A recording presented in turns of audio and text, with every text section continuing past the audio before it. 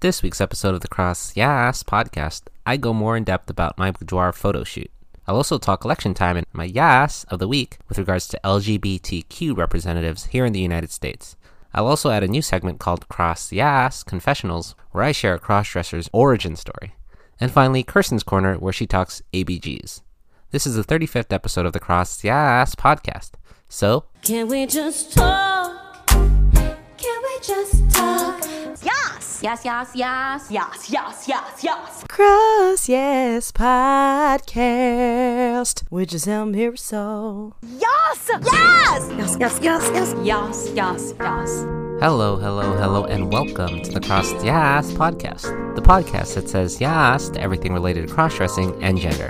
I'm Giselle Mirasol, your crossdressing host. I'm on Twitter and Instagram at Giselle Mirasol, and you can find the podcast online on the new website, www.crossyaaspodcast.com. That's spelled CROSSYAAS podcast.com. And if you have opinions on what you hear from today's episode and you have something you want to say, like, I don't know, maybe you want to share your own personal story on the podcast, cross-dressing or gender-related, or whatever, or maybe you're just freaking tired of keeping things bottled up and you just want to scream, Yes! I have something to say. Well, talk to me. I'm here for you, ready to listen to your story. Email the podcast on my new email, Giselle@crossyaaspodcast.com. That's Giselle at CROSSYAASpodcast.com. Happy November. As you can see, we're changing things up a bit here at the podcast with a little revamp before the new year, like the intro and the new website. Just launched a new website, crossyaaspodcast.com. There you'll find links to the podcast Facebook, the podcast Twitter, Instagram, and all sorts of other good stuff. And if you're a fan of just listening to the podcast on your PC or your Mac instead of your phone, well, you can find all the YAAS podcast episodes there too. Options, you know? There's just so many things. It's also part blog, so you'll hear me, your girl, Giselle, rant about stuff. I'll also post pictures and videos of myself and other things that I know the YAAS listener will like. So check all of it out at crossyaaspodcast.com. That's www.crossyaaspodcast.com for all you Giselle fans out there. Mostly Kirsten. Hi, babe. You're probably the only one hearing this now, but can we give a shout out to Kirsten for that new intro? She loves it. We recorded it many times over, and we finally picked a good one, but yeah. She loves it, she says. Why would you say? Happy November. Holidays in full swing. Hope you guys had a wonderful Halloween. It's back to the grind. Trying to release more episodes before the end of the year, like I think I said last week. With so much happening around me, I just want to try and put some effort more in the podcast. And these past weeks have already been eventful in the gender world, which gets me immediately talking about my Yes! of the week. With midterm election time here in the U.S. and a presidential election happening next year, several races in the 2019 election have already been decided. And if you didn't know already, some states have new governors, new Senate members, and, well, just many new faces, many of which are LGBTQ candidates. Over 150 LGBTQ candidates have claimed victory in many midterm elections, and some notables are Jared Polis, who became the state of Colorado's first openly gay governor. There's Danica Roem, who was first elected in 2017 as the first U.S. openly transgender official in Virginia's House of Delegates, and she won a second term. And NJ Akbar, who won a seat on the Akron Board of Education in Ohio to become one of the first gay Muslim African Americans ever elected to any office in the United States. That's great fucking news if you ask me, with all the stupid bad news you hear out there. Because, goddammit, people are out here doing great things regardless of sex, gender, and sexual orientation. And if you're a member of the LGBTQ community and you think you won't amount to anything, well, these people are. They're part of the LGBTQ community, and they are doing something about it. Not that their LGBTQ affiliation has anything to do with being elected, but the fact that they are goes to show that they can amount to something, and so can you. You know, and a majority of them aren't running on their LGBTQ status alone. They just happen to be part of that community and will fight to not make that part of their platform. Again, you hear people saying, why does it matter if they're part of the LGBTQ community or not? Well, because not that long ago, like in Colorado in 1992, they were home of Amendment 2, which prohibited recognition of homosexuals as a protected class. And just over a decade ago, that same state also passed Amendment 43, which prohibited same-sex marriage. Which, you know, it goes to show that news can be sometimes so grim, but these LGBTQ candidates are making a name for themselves, and it's about time they got recognized. So shout out to those people. It's a long time coming, and I'm glad, and I'm sure many of the people in the US are happy to hear that these people are doing something. And that was the YAAS of the week. This week, in this episode, I got some stuff for y'all. I'll talk about my boudoir photo shoot in a little more detail. I'll also talk about a crossdresser's origin story in my new YAAS confessionals. And Kirsten, if you stay tuned till the end of the episode, she talks about ABGs. It's good. It's episode 35 of the YAAS podcast, so let's get this show on the road.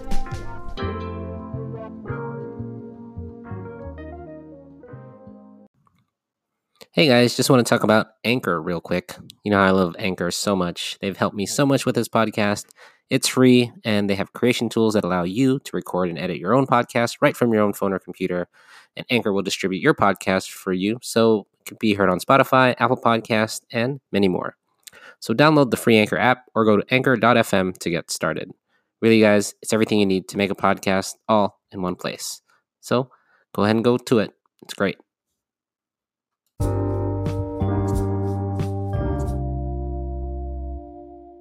So I'm going to talk about my boudoir photo shoot. I found Kristen. Her website is kristengellerphoto.com. That's kristengellerphoto.com.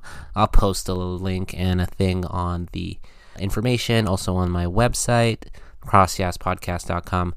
Well, I found Kristen through Jennifer. I think I talked about that in the previous episode, who Jennifer, again, is not to be confused with Jennifer, the girlfriend from hell.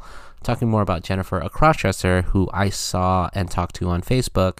I saw her original boudoir photos, and I was like, wow, those look really good. And I talked to her about it, and she said, yeah, Kristen Geller, she took my photos, and she works with crossdressers. And so I looked at her portfolio online, and I was like, wow, I really want to get those done. I was able to contact Kristen, and she gave me a deal. And if you look online, she was named Best of 2017 by Groupon and Best Local Deals in Los Angeles. So if you guys are in the LA area, check her out. Yeah, I saw the photos, I liked them, and I want to take some of my photos. So I made an appointment, I texted her, I called her. She was pretty busy for the month of, I think I hit her up in July. And she's like, oh, you know, I'm pretty booked in August, so why don't you book for September? So I did, and we finally got a date to work out in September. I think it was a Wednesday. I'm not sure the exact date, but we were going back and forth through text. And a week before I met up with her, I asked her if I needed to bring anything, and she said, sure, just bring 3 to 4 outfits that I like to use. And I was like, sure, I can do that. But of course, Kirsten, my fiance, and I, we went to go shopping. Women be shopping, baby.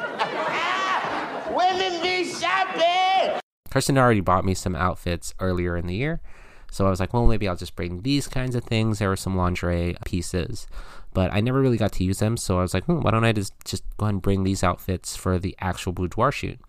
I also bought a pair of heels, a couple pairs of heels, by the way, because Kristen, kind of confusing her, so let's not get confused. Kristen, the photographer, she said, bring a pair of heels because I'd love to take photos of my customers in their heels. So, of course, I didn't bring one. I bought 2 pairs because I'm hella ratchet like that. But we also went shopping the day before the boudoir shoot because, well, duh, why not? Shopping, yeah.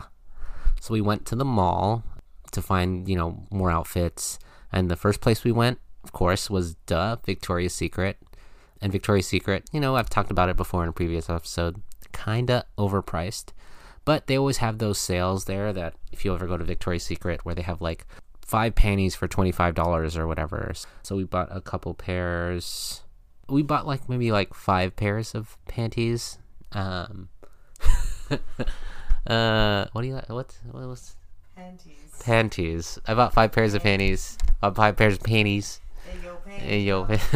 I bought 5 pairs of panties, or we bought 5 pairs, but we settled on a couple outfits with those panties, but after Victoria's Secret, we were still looking for more outfits, and we found one of those other stores. You ever go to the mall and you see one of those off-brand stores that sells lingerie, but they also sell Halloween costumes and other female undergarments like stockings and skirts and shorts. I don't know, but they always sold intimates or whatever, just like another store for women's clothes. But we went in there and found a couple more cute lingerie pieces for relatively cheap. I think we paid maybe like $60 to $80 worth of outfits, which was maybe like, I don't know, 6 to 8 other outfits. I forget. But they were like satin pieces. One was like a negligee kind of gown looking thing. One was like a camisole, maybe a baby doll outfit too. And definitely some undergarments. Anyways, we pick those out and then we go home, try them on, and we settle on some pieces. And then I text Kristen before the night before the shoot about what else to bring, and she's like, just meet at my place at 11 a.m. with all of your outfits ready and your shoes, and if you have your makeup done, just go ahead and do that and meet at my place at 11 a.m. And I was like, awesome. Now Kirsten, my fiance, had all intentions to go with me to the shoot, and I thought that was going to be fine, but when I texted Kristen, she told me she would prefer that it would be only me and her and not my fiance Kirsten, which I guess, it's fine. I could take a hint. It was only going to be me, but I felt bad for Kirsten not going because she took the day off and was already driving with me to LA. I rather had her there as, I don't know, support for the shoot, but I get it. Kristen, the photographer, maybe she didn't feel comfortable with having a second person there. I don't know. But Kirsten was fine with it. She was going to take her laptop with her and work at a local coffee shop. So then we went to bed, and then the next morning we woke up. I think we woke up around like 8 a.m. and Kristen's studio or apartment was actually a bit far away, and it takes me a bit to get ready. So I wake up around 8 or so, and we're starting to get ready, and it took me a bit longer than usual that morning. I don't know why, but I really wanted to just get my makeup right, especially for a shoot. So Kristen asked me if I was going to do my own makeup or if she needed me to do my makeup when I got there. It's an extra charge, but I told her that's okay. I can do my own makeup, but I don't know. I just wanted to get it right. So Kirsten actually helped me a bit with my eye makeup because, again, I just suck with eye makeup. So she tries her best to help me, but it was a disaster anyways. But it's cutting it real close to the time we have to leave because we're leaving from Orange County and Kristen is like deep in LA and we didn't want to hit traffic. So we packed my clothes and shoes and other stuff. Then we drive to LA, and LA wasn't that bad. We have to use the 5 freeway. And if you know anything about Southern California, the 5 freeway is the worst. Actually, the 101 is the worst. Is it the 405 the worst? Fuck it. They're all bad. I just hate LA traffic. And if you're from LA, Anyway, we get outside of Kristen's place, finally walk up to the gate where I'm greeted by Kristen, who is this gorgeous Caucasian woman in glasses. And she greets me with a hello and, hey, your makeup looks great. And I smile too, and we walk to her apartment / studio. We walk to her place, she opens up her door, and I'm greeted by her wonderful dog. Don't remember their dog's name, but he's really playful, and I remember him jumping on me and just wanting to play, and Kristen having to be like, okay, trying to push her dog away. The first thing I noticed walking into her apartment is that it's beautifully modern. It was a cement floor. Surprisingly, the room itself wasn't cold, and it was a sunny day with light shining brightly through her windows, like illuminating her entire apartment. We talk for a bit, we get to know one another, she tells me stories, I tell her some of mine. Really, we're just getting to know one another because, well, this was like the first time I've ever met her, just outside of text. And I've only known her through her portfolio that you can see online, but otherwise I really knew nothing about her, and she knows nothing about me. I don't know, she tells me horror stories about people that she's had to deal with because she's been doing this a while. To take a photo or take a boudoir shoot with someone, it's a lot of trust for both parties involved. Like, this is a very intimate thing, like the whole boudoir shoot, and you want to be comfortable around one another because, well, for me, she's going to be basically taking photos of me in the nude, and I want to know that we're going to be a good fit for one another. It's kind of like a blind date, but with photos. And Kristen was surprisingly the friendliest person. She told me, again, she's been doing this for almost 8 years or so, and she's not new to the game. She knows her stuff. And you can see her portfolio online. It really showcases the quality of the photo that she takes. Fun fact, I tried to reach out to other boudoir places, and again, they do not cater to cross-dressing men. Weird. I don't know, there's a demand for it. I think a lot of cross-dressers want to look sexy and take photos, but I think it is unfortunate that other boudoir places won't cater to cross-dressing men. There's that weird stigma or thing that for some cross-dressers, but I think not all cross-dressers give off that vibe of, I don't know, we do this as a sexual kink or whatnot. I think some cross-dressers just want to look sexy. I did this boudoir shoot with all intentions of not doing it for sexual pleasure. I did it mostly because I wanted to look and feel sexy, and those things are not necessarily mutually exclusive. It does take a lot of courage to go out and be sexy or to take photos in front of someone else who's, crossdresser or not. I think I was talking to a bunch of friends of mine who I did show my final photos to, and they said, and even Kirsten agrees, that it takes a lot of confidence to do what I did, to go out in front of somebody who you don't know, right? This person I just met online, and there's a lot of trust that I had to give to her to take photos in front of her, to say, hey, here's me at my barest, here's me at my utmost vulnerable positions or utmost vulnerable spot. Like, take my photos, do what you can with them, and make me feel, I don't know, even sexier than I think I am. And she took these photos, and I trusted her. I don't know what she does with these photos, but how do I know? I guess that's the toughest spot too, is to trust someone else, at least in an artistic sense, to make these photos look, or make me look at least in a better light, right? Like, make me look, I guess, sexy, or make me look beautiful in a sense. And after talking to her, we just got into a cool kind of groove. Like, I think I've talked about it, like, I have a high social intelligence, and after meeting Kristen, I felt like, okay, well, she's clearly done this a while. She clearly knows how to make me feel comfortable, and that's the main thing too. Like, I felt very safe and comfortable in her apartment, even with her dog, who's super playful and super fun. Just being able to take photos and get almost naked, but she did a great job of making me feel like, not alienating me or not making me feel uncomfortable or not making me feel like I wanted to leave, right? Like, I could have left. She could have also asked me to leave. I could have also just left. She was telling me stories about people who call into her place just acting super weird. I don't know, like gross dudes or gross people. I'm not saying all dudes are gross, but people who just act like they wouldn't be a good fit for a boudoir shoot with Kristen. After talking, we went over the outfits. We had picked out like 4 outfits. She told me what to expect. It would be like an hour and a half to 2 hours, depending on how quickly we would go over things. And then she kind of showed me her place. The great thing I recognized too was her studio was well equipped with everything. And she was asking very appropriate questions. I think we felt comfortable around one another. She asked me questions about, like, if I had a wig or if I'm doing breast forms, like, cutlets or something. And I told her, no, I'm going all natural, which I wanted to anyways. I told you guys before, I'm not a fan of wigs, and I'm all for those people who do like wigs, but for me, it's just not my thing. I told you guys, like, I want to keep everything as natural as possible. I sweat a lot, so less things that are on me to retain heat, the better, because then the sweat won't, rub things off or make things look gross. So we talked a little bit more, and then we began the shoot. We picked out the clothes, and I showed her my shoes. She had clothes there with her, some lacy lingerie. She showed me she had maybe 6 pairs of heels. I showed her my heels, my Jessica Simpson heels that were on sale at Ross. What up, Ross? Do you love it? I love it. I got it at Ross. And they were, I think, $30 I paid for them, when originally they were $60. And she was like, oh, cute. And we talked about Jessica Simpson for a bit. But then I showed her my heels. She had some heels, but my shoe size is a little bigger. I think I'm a 11 in women's, and it was, I think the highest she had was a 10, and I tried them on. They just didn't fit well. But luckily I brought my own. But then I showed her my second pair of heels, and she liked those. But we picked my first outfit, which was a pink top on black straps and this strappy panty that almost looked like a thong. And she added another piece, which was a black long sleeve see-through negligee that she has for her boudoir customers to wear.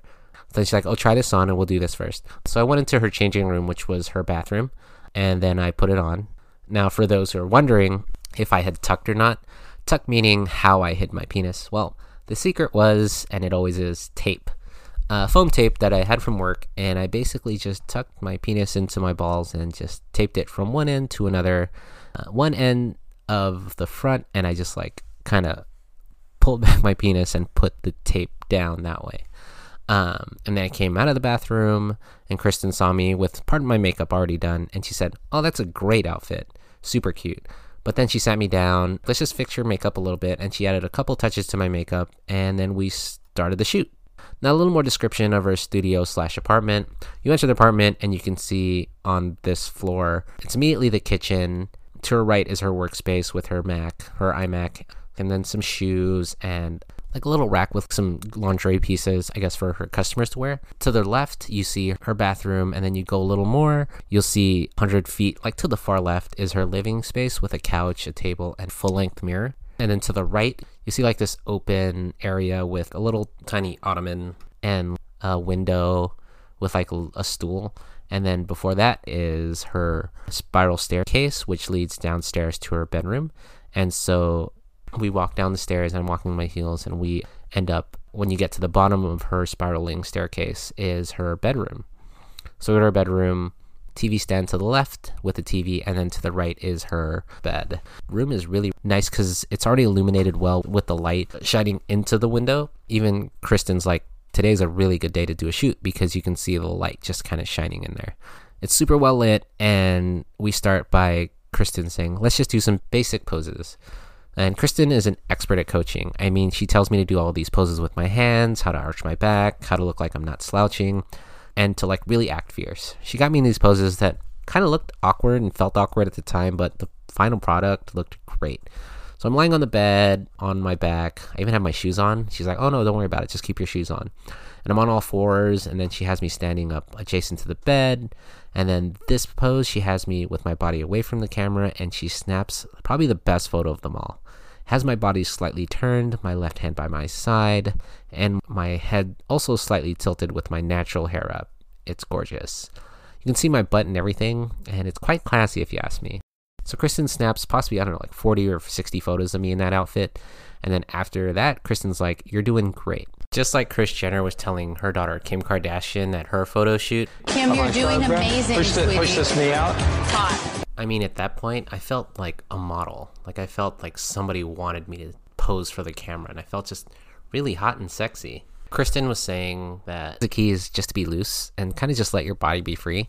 So I guess that's kind of the mentality I stayed with, because after that outfit, I did feel better about doing more of the poses because, you know, I was finally loose and finally not as nervous. I mean, there was some nervousness initially, but I don't know, just I've done this in front of people. Well, not in front of people, but I felt like I've dressed up in front of people. Like if this is your first time being in front of somebody, I guess you would feel a little more nervous, and I guess I wasn't. After the 40 or 60 photos, we went ahead and move on to my second outfit, which was basically a lacy red romper situation. Loose fitting, maybe a little too loose. I think because you can see one of the straps kind of coming off my shoulder in some of the photos.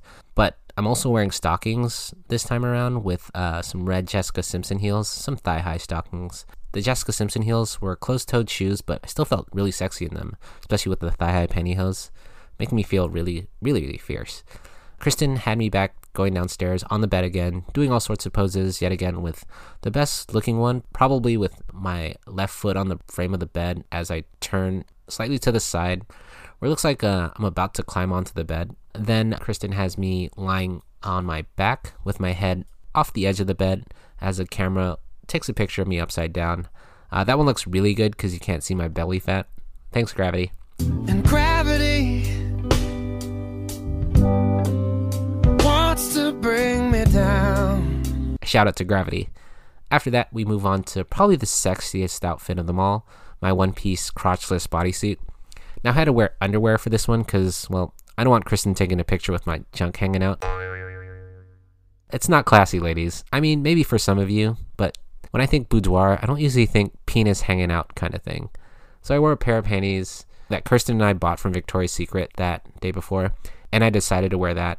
I had another piece that I actually forgot at home, but we went ahead with this piece, which worked out perfectly because I think this one actually looked a lot better. I think I still wore thigh-high pantyhose with this too and looked really, really good. For this outfit, Kristen had me upstairs in her living room, and she had me first do some poses with her full-length mirror. At this time, I was wearing my second set of shoes that I brought. These were like red 9 West pumps that were open-toed shoes that I told Kristen made me kind of look like a stripper. They were definitely stripper-like heels because, I don't know, if I were a stripper, these are the shoes that I'd wear. I don't know, I felt really, really super sexy in them. I don't know about you, but I just like that feeling of heels that make you feel really, really extra sexy. And I think these were those shoes. So I did that. And then Kristen had me on all fours again on one of the couches, which I don't know, felt really awesome. Did some awkward poses with my hands, but we edited those out. After that, finally my last outfit was just me in my red bodysuit romper and Kristen's jean jacket that I also brought. We played with the idea of having them off and having them on, which was really fun. Yeah, so all these outfits I will post on the YAASpodcast.com website. So if you want to see more of these photos and you have a comment, please leave one on the website. I want to know what you guys think. I mean, I do all these sorts of things with the YAAS listener in mind, because I want to be a voice for the closeted crossdresser or the person who's struggling with gender. I want to talk maybe on your behalf, or maybe just sharing my story will kind of help you. I don't know, but I'd love your feedback either way. Anyways, the entire shoot lasted maybe an hour and a half. Kristen was right, it did probably last an hour and a half. Mostly maybe 15 or 20 minutes of it was just her and I talking. But Kristen says she allots for about 2 hours. Sometimes it goes over, sometimes it goes under. She gave me wonderful reviews and told me I was really easy to work with. Just because, I don't know, just follow directions and see what happens when you follow directions. But some of her former customers, she told me, could be really difficult because they were asking for too much, or they were asking for things that Kristen couldn't really do. But after the shoot was done, she said she'd send me all the photos, and from those photos, I could pick 20 photos, and she'd retouch them. For all of you who are wondering how much it cost, on her website, it says it costs anywhere from $300 to $400, depending on what you want, depending on how many photos you want retouched. You know, if you talk to her or message her, maybe she'll work out a deal with you. I think I paid probably around that much, but reach out to her, see if she can work out a deal with you. I totally recommend it if you guys are feeling sexy. And if you want to see my photos, again, check out crossyasspodcast.com for some ideas on how good she makes the photos look. I can post before and after retouch to show you what kind of work she does or how good her work is. Maybe you guys don't like it, maybe you guys do. Check that out. But I had a great shoot. I have rave reviews about her. Just what an awesome time I had. It was kind of really fun. Like, again, I've never felt, I think I talked about in the previous episode, and my Giselle feeling herself portion, like, I never felt so validated and sexy. And then after seeing the photos, it just reinforces how great of a job she did. I would do it totally again, this time with Kristen. After talking to Kristen, she said if Kirsten and I will ever want to do a shoot together, we could in the future. She just didn't want Kirsten that first time around because she's had issues where first time people brought too many people and she wasn't comfortable having those many people in there. So, just get to know her, talk to her, contact her. She's a great resource for everything photography. Message her or text her, and she's at KristenGellerPhoto.com. That's KristenGellerPhoto.com, KristenGellerPhoto.com photo.com. Again, I'll post a link on the website and even add this on the show notes. But it was an awesome time. After the shoot ended, I was on my way. I just wanted to give a shout out to her dog, who was barking me as I left, and Kristen said her dog hates when people leave. And I was like, aww. So then I wiped off my makeup, said goodbye, and went on our way. And it took expect a 2 to 3 week waiting time for Kristen to get back to you with the retouched photos, 'cause she's a busy lady and has her own stuff going on. So don't expect next day service for your photos to be retouched. But Kristen was really good at contacting me, communicating with me, and letting me know when my photos would be done. Yeah, check out her website for more information. She has some portfolios up there about boudoir shoots. She does portraits. Some of those photos there are pretty sexy, so check that out if you're into that. But all her information is on her website. Her phone number is on there. Area code is 772-360-7533. That number again is 772-360-7533. If you're in the Los Angeles area and you want to make an appointment with her, please do so. Even let her know that the YAAS podcast sent you. Because, I don't know, she might give you a deal. Who knows? But please go to her. She does an amazing job. You guys will love her for sure. And then you guys can even come on the podcast and let me know how that shoot went. The main thing about her is that it's not going to cost you $1,000. If you do look around, it will probably, you might break the bank paying $1,000 for her. It's definitely way more affordable. Anywhere from $300 to $500 is what you're looking to spend for a boudoir shoot. So if you can afford it, I say do it, because she's great. And if there's anyone to do it with, it's Kristen Geller for sure. And yeah, that's my boudoir shoot in a nutshell. And now it's time for a segment we call the Crossdress Confessionals. This week's Crossdress Confessionals comes from Letty Munster, a crossdresser in her early 40s that lives in the South, here in the United States. This is her story. It sounds almost cliche at this point to start an origin story with, I've been into crossdressing as long as I can remember, but I think I need to start there. I'm a child of the 80s, and as far back as 5 or 6 years old, I remember women with intense big hair and power suits with severe heels and pantyhose. I more than once rescued a pair of hose out of the trash when they'd get a run in them from my mother because I love the tactile sensation. It's a dated one, but I still love that look. Fast forward to the teenage years, when it went from purely a tactile thing to a full-blown fascination. I have vivid memories of unlocking the cable box when my parents would go out and watching the Playboy channel with my older brother. There was one particularly salacious movie that had a woman being stalked by the paparazzi, and she goes into her house wearing a full-length fur coat. It was the early 90s, they were still a thing, but when she gets into the house, underneath, she's wearing just a black bra, panties, garter stockings, and the tallest heels ever. Her hair was pulled back into a tight bun, and she had on some librarian glasses. It's been almost 30 years, and I can still remember that scene with more fidelity than the CRT that showed it to me had. My brother had some friends who would do Rocky Horror on the weekends, and he'd sneak me in with them, and I'll never forget the first time seeing Frank come down the elevator, shrug off his overcoat, and seeing him in his hairy, armpitted chest hair having fishnets and heels wearing glory. The line in Don't Dream It, where he says, Whatever happened to Fairy, that delicate satin-draped frame? As I clung to her thigh, I started to cry because I wanted to be dressed just the same. Plays in my head every time I'm pulling on stockings to this day. I won't even talk about Columbia and her fishnets and frilly socks. That's a whole other fetish. The teenage years were really hard for me overall. I wasn't shy, but I wasn't good at sports. I am and always have been an outgoing geek, and in your formative years, you're trying to find that identity that works for who you are. The trendy thing in high school at the time was for girls to claim bisexual, but the guys were on the endless quest to prove how utterly masculine they were, but here I was, cracking jokes with them while wearing a pair of fishnets and a garter under my jeans. Mail order was wonderful back then. I questioned, am I gay, and I just don't know it? Or, what the fuck is wrong with me? Constantly in my head. And while I had no desire or interest in other guys, my love of the sensation of sexy underthings made no sense. The internet wasn't really a thing, BBS boards were though, and all I had was an ever-growing collection of Penthouse forums and Variations magazines that I could buy from a particularly cool gas station attendant. Any issue that had a story about a man going out in women's clothing would get read over and over until the pages were ragged. Every few months, I'd get pissed off at myself and be disgusted with what I was craving, and I'd purged everything in some restaurant dumpster after school. My girlfriend at the time knew about it, but didn't really like it, and was worried that I was secretly gay. Add that to the fact that I was friends with all the freaks and weirdos, still am, she didn't quite know what to make of it all. After high school, we got an apartment with a few other folks, and when everyone was gone, I'd go to the local porn shop and buy some hosiery and panties and spend a quality evening lounging around and enjoying the feeling of the underthings in full view, or I'd sit on our apartment porch with my stocking feet propped up on the rail as my own private bit of decadence. I'd hide my goodies in the bottom of some bag that I knew my girlfriend wouldn't look in, so whenever she was out or I had the place to myself, I could indulge some more. Fast forward through another decade of buy, enjoy, disgust, purge, desire, buy, enjoy, disgust, etc. And one night while drinking, I told my wonderful wife about the fact that I couldn't keep doing that and that it was such a lifelong thing that I couldn't see it as a phase anymore.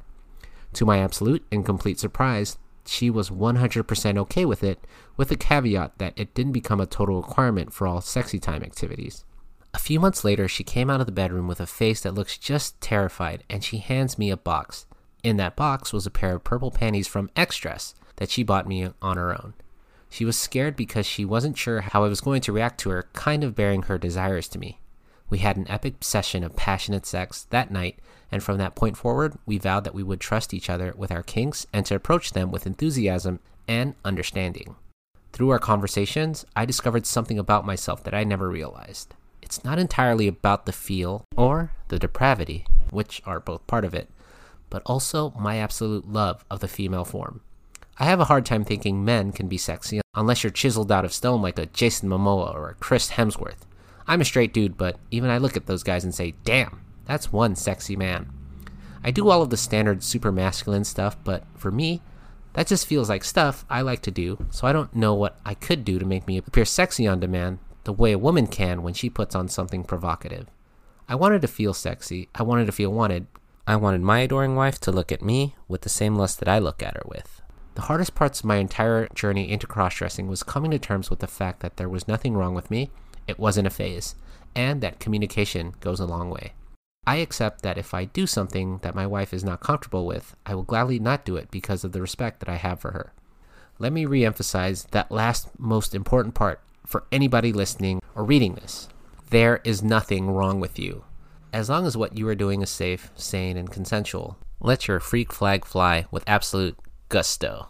I'm not out about my cross-dressing with anybody other than my wife. I applaud anybody who is, but my particular situation would not be improved by being out and about to others. There are a few friends that we are toying with the idea of sharing my dirty little secret with, but we'll continue to discuss that open and honestly until we decide what our best course of action is. Fun little side note, my cross-dressing name is Letty Munster. Letty Lutz is a character in The Greatest Showman who plays the bearded lady, I have a beard, and I'm a huge Munsters Addams Family fan. Sorry for the novella. Once I started typing it out, it felt good to get this off my chest.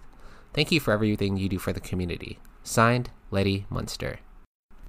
Thank you, Letty, for sharing that awesome origin story. I implore all of you listeners out there who want to share your origin story about cross-dressing or gender-related or anything at all you want to share with the podcast, please reach out to my new email, Giselle@crossyasspodcast.com, and share your story. I mean, we want to hear it. I would love to share it. I know a lot of you guys out there are kind of shy to come on the podcast, but as Letty did, she just went ahead and messaged me on Reddit, of all things. You can even email them to me, or Anchor voice messages, which is another way. But I know some of you guys don't like talking, but if it's easier to write it out, go ahead and write it out, or send me a message through Anchor, or, you know, I have a podcast website now, so please send it through there as well. It's a great story. She talked about a lot of things, one of which is that it's okay not to be out to everyone. And you know me, I'm always on the boat of open and honest is the best policy, so that's why no one can use it against you. But I know some people love your secrets, so if you want to keep things between you and whomever you feel worthy of sharing your secrets with, well, then do you. I think I'll have an episode in the future about that, about not giving all your secrets away and not being out to everyone, but look for that in the future. But thank you, Letty, for that awesome origin story. Again, if you guys want to share yours, go ahead and do that. Oh, and also the YAAS confessionals don't have to be limited to just cross-dressers or transgendered people who want to come on the podcast. If you're a loved one of a cross-dresser or loved one of a transgendered person and you want to come on the podcast and want me to read out your story about what it takes to love somebody who's a cross-dresser, or what it takes to know someone who's a cross-dresser, if you have a child or if you have a parent or something of that nature, and this podcast has helped you understand that a little bit better, come on the podcast, tell your story. I know people would love to hear your story. Other loved ones of cross-dressers who listen to this podcast would love to hear that as well. So, you know, come on the podcast and share that story if you can. That's all. Thanks for listening, you guys.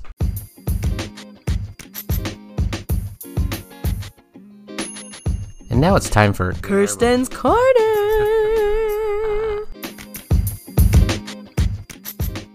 This week's episode. Kirsten's Corner. She let me start.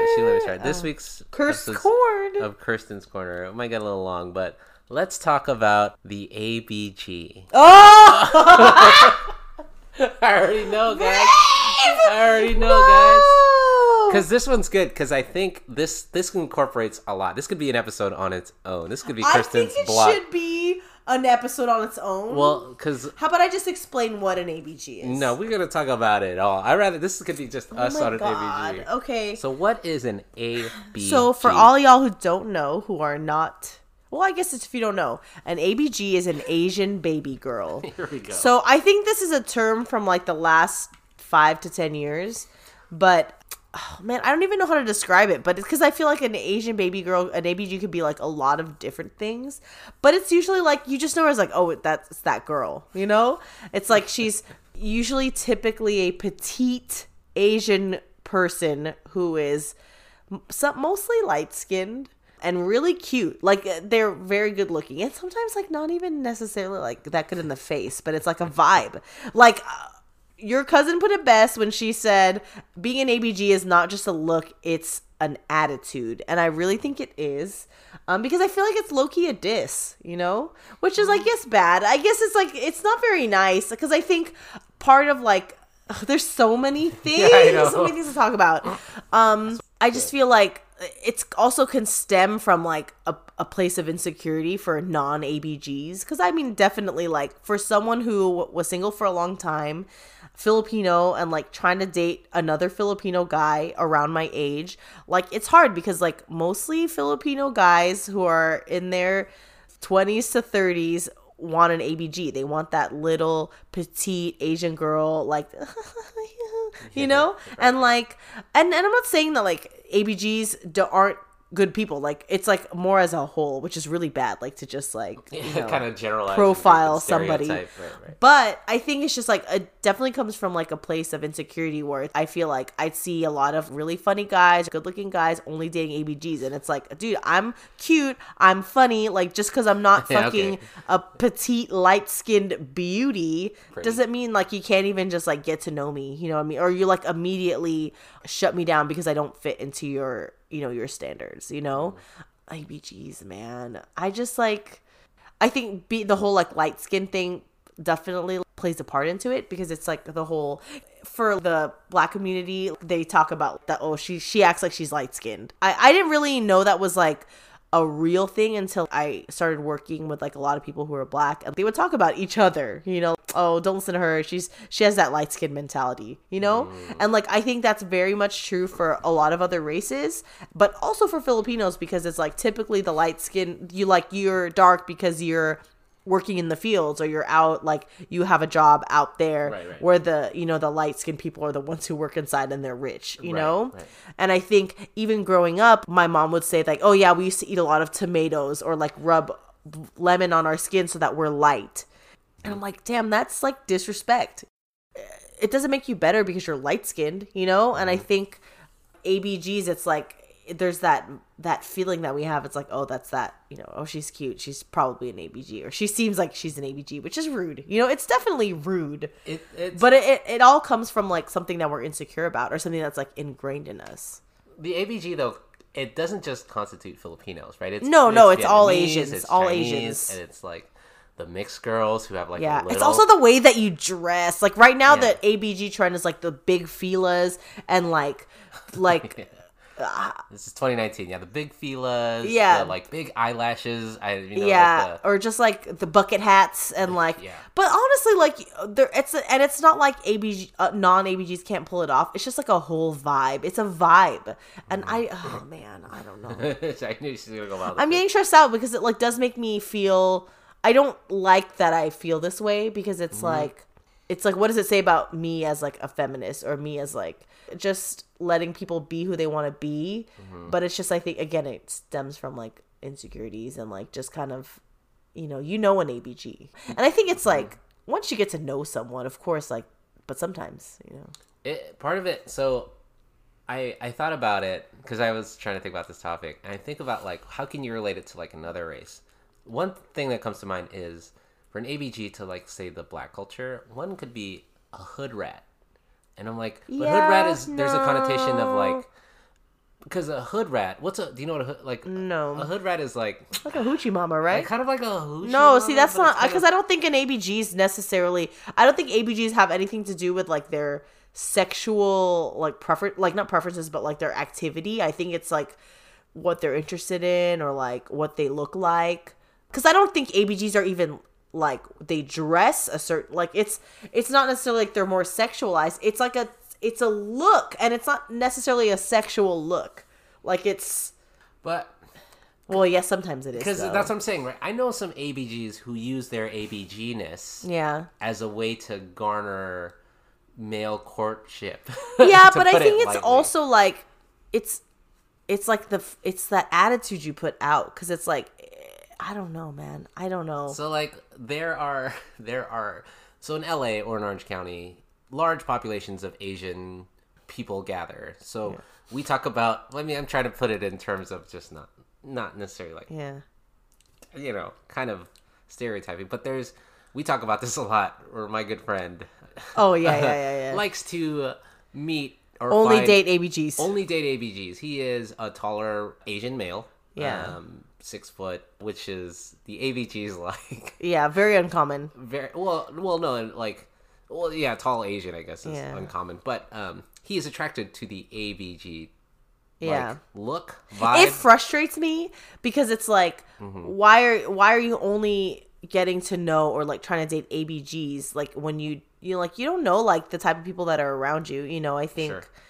yeah, like, I don't know, it just really frustrates me. Well, And I'm not saying that ABGs don't have personalities or they aren't funny or they don't have like really cool interests or whatever, but it's just like, date someone because they're interesting, date someone because they're smart, date someone because they're funny and good looking, you know? But like a girl who's not, you know, a petite, pretty Asian girl, just because she's, you know, not that, doesn't mean that she's not someone who's worthy of dating.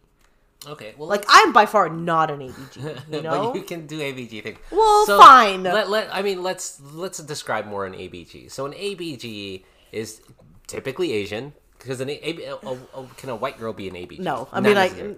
So an I ABG, guess a white girl could be like, that girl wants to be an ABG, you know? an ABG, like, we kind of know is someone who posts a lot on Instagram or something that like, no? Isn't a social media? Okay, here's a definition from 2009. An acronym for an Asian baby girl, meaning an Asian female gangster. ABGs like to hang out with gangsters and wear thin/slutty clothing. They like to jump other girls who talk shit and make out with their boyfriends 24/7. This is bad. This is bad. is an But I 09 think this is an 09 version of like what ABGs used to be. So describe what an ABG is to you. What when you? Oh, this is much better. 2019. A special type of Asian girl who enjoys going to clubs, partying, and drinking with friends. Loves to get boba and shop. Usually an Instagram model, influencer, or bartender. Looks exactly like Dream America on Twitch. I don't know what that is. Oh, Twitch is online. Yeah, that's much More closer. apt. Yeah, because an 09 Asian baby girl Is like a who thug. used to be on Yahoo Messenger, right? Who used Oh, to be, Asian baby girl is an Asian girl who typically enjoys boba tea and dancing, frequents college campuses, and loves to travel to Disneyland. Damn, shit. these people are freaking. That's spot on. Yeah. So I think it just depends on the 2019 version of an Asian baby. That's a good influencer. Yeah, I think that influencer vibe is, you know. Now, so is it a negative connotation if you call someone an Asian baby girl? Like, oh, what the fuck? Like, that's an ABG. Yeah, it is. It's a negative connotation. Yeah. And do you think that will ever go away to call someone like? No. It's just that's just what they are. I guess you're right, where it's like the equivalent of a hood rat. Right, it's a hood rat. Yeah. When you talk about like, oh, she could technically like a hood. Well, a hood rat is to me. I mean, if you want to Google hood rat, but I think of like someone who hangs out in like like I don't know certain areas, but has like a certain style to them, and like certain people are attracted to hood rats. Yeah. Like, oh, that's a hood rat. Like we talk about the song hood rat, hoochie mom. Nothing wrong with being a hood rat if that's your style or that's the way you present yourself. You do Ooh, attract. a hood rat is someone who has sex with everyone in the hood or neighborhood. The term is linked to culture of American ghettos and to hip hop What's- culture. Yeah, see, no, it's not a hood rat. But it's I mean, you can use it in like the less less negative. or not even negative, but like not to that level or that extent. I guess Asian baby girls. It doesn't necessarily No. mean that you're sexually active. I guess. Yeah. I don't know. I think I just like I talking about ABGs like makes me feel bad about being mean. Why? Because it's just like I don't know all ABGs. Do Asian baby girls ABGs like? Do they group with one another? Is it like a clique? Is it a mean girl sort of thing? Sometimes. I don't think they're necessarily mean. I think sometimes maybe ABGs feel bullied too, you know? Yeah. I mean, don't we Like all? ABG's, hey guys, like I'm out here. This is drinking my boba. You know, I don't know. I don't know, babe. ABGs. Yuck. I'm just kidding. I don't know. Do you think ABGs don't like being called ABGs? I'm sure. What do you think they say? Like, I mean, I know. Like they're probably just like I just like boba and I like posting and I'm an influencer. Why does that make me an ABG? I don't know. I feel like it's definitely offensive. Like if I were to call someone like, oh, you're kind of an ABG, I'm sure they would be like, oh, No, I'm not. Or yeah, it's definitely negative. But what if they do just like? Maybe it's like, ooh, I think it's maybe the white equivalent of like a valley girl. Okay, that's less. There's less sexual connotation Yeah. than a hood rat to a valley girl. As if. But what's the stereotype with that? Like It's dumb? like they're Or only is it- known, well, for a valley girl. Yeah, Yeah, for like a valley. they're dumb. But like I think with ABGs, it's like they're only known for their looks, not their personality. And I think that's what, you know. Because it's like, who's to say that like this person who looks like an ABG is like, you know, it's not, it's unfair. It's definitely an unfair way to categorize somebody.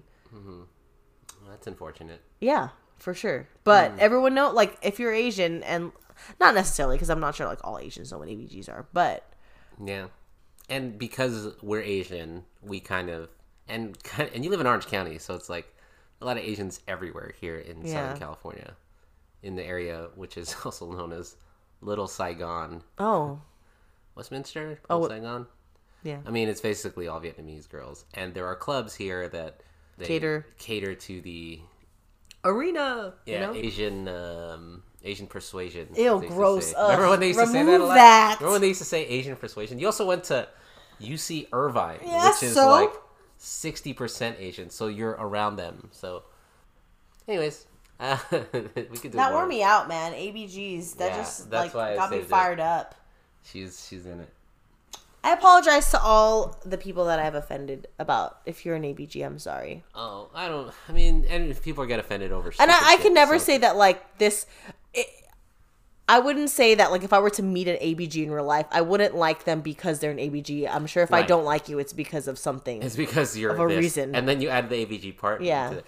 So the other question that my good friend also talks about is, I mean, this is kind of related to ABG, but the attraction of like white men to Asian like yellow fever. yellow fever. I think because Is that Asian? Is that ABG related or no? No, it's not. I think that's just Asian related. Asian related. But Okay. usually they wouldn't necessarily be an ABG, but they would be more of like the petite, light skinned, like, because it comes from like wanting someone, because Asians are supposed to be submissive. Yeah. You know, to, like typically or like stereotypically they're submissive. So white guys want someone that's going to be like that. But I think that comes from like the war and shit, like the Vietnam War and like people going to fight and like meeting Asian girls and like going crazy, you know? Right. Because it's like, oh, we can fuck anybody. But I think that's gross when white guys only date Asian girls. But I also think it's gross when Asian girls only want to date white guys. I don't think that's fair. Yeah.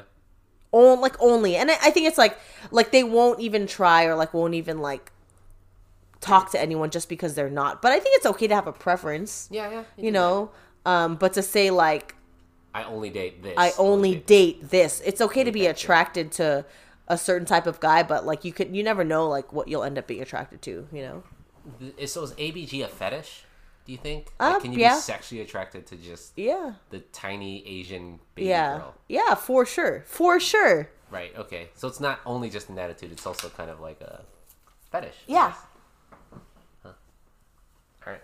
Well, I'll end this that because we've been doing this a while. I'm tired. That's it. Kirsten's Corner. That's been Out. Kristen's corner. Oh, jeez. Okay. All right. Bye.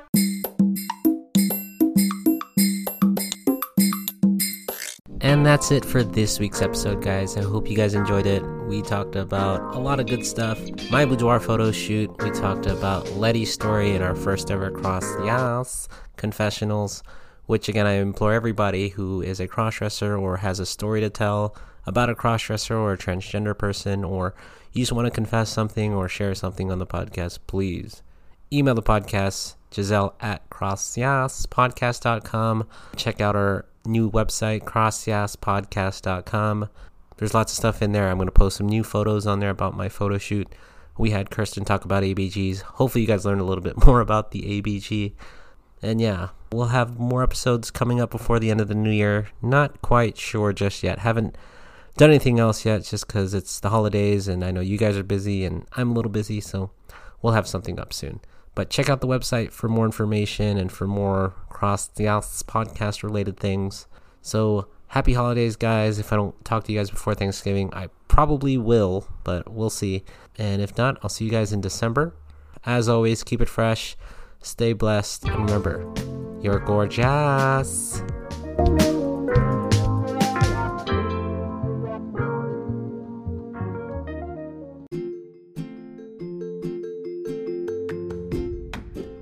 Again, I'm not here to treat or diagnose anything, guys. I am just here to tell my story. I have people come on the podcast and tell their story, and maybe you guys can learn from it. And I hope it helps you guys understand the world of cross-dressing and gender a bit more.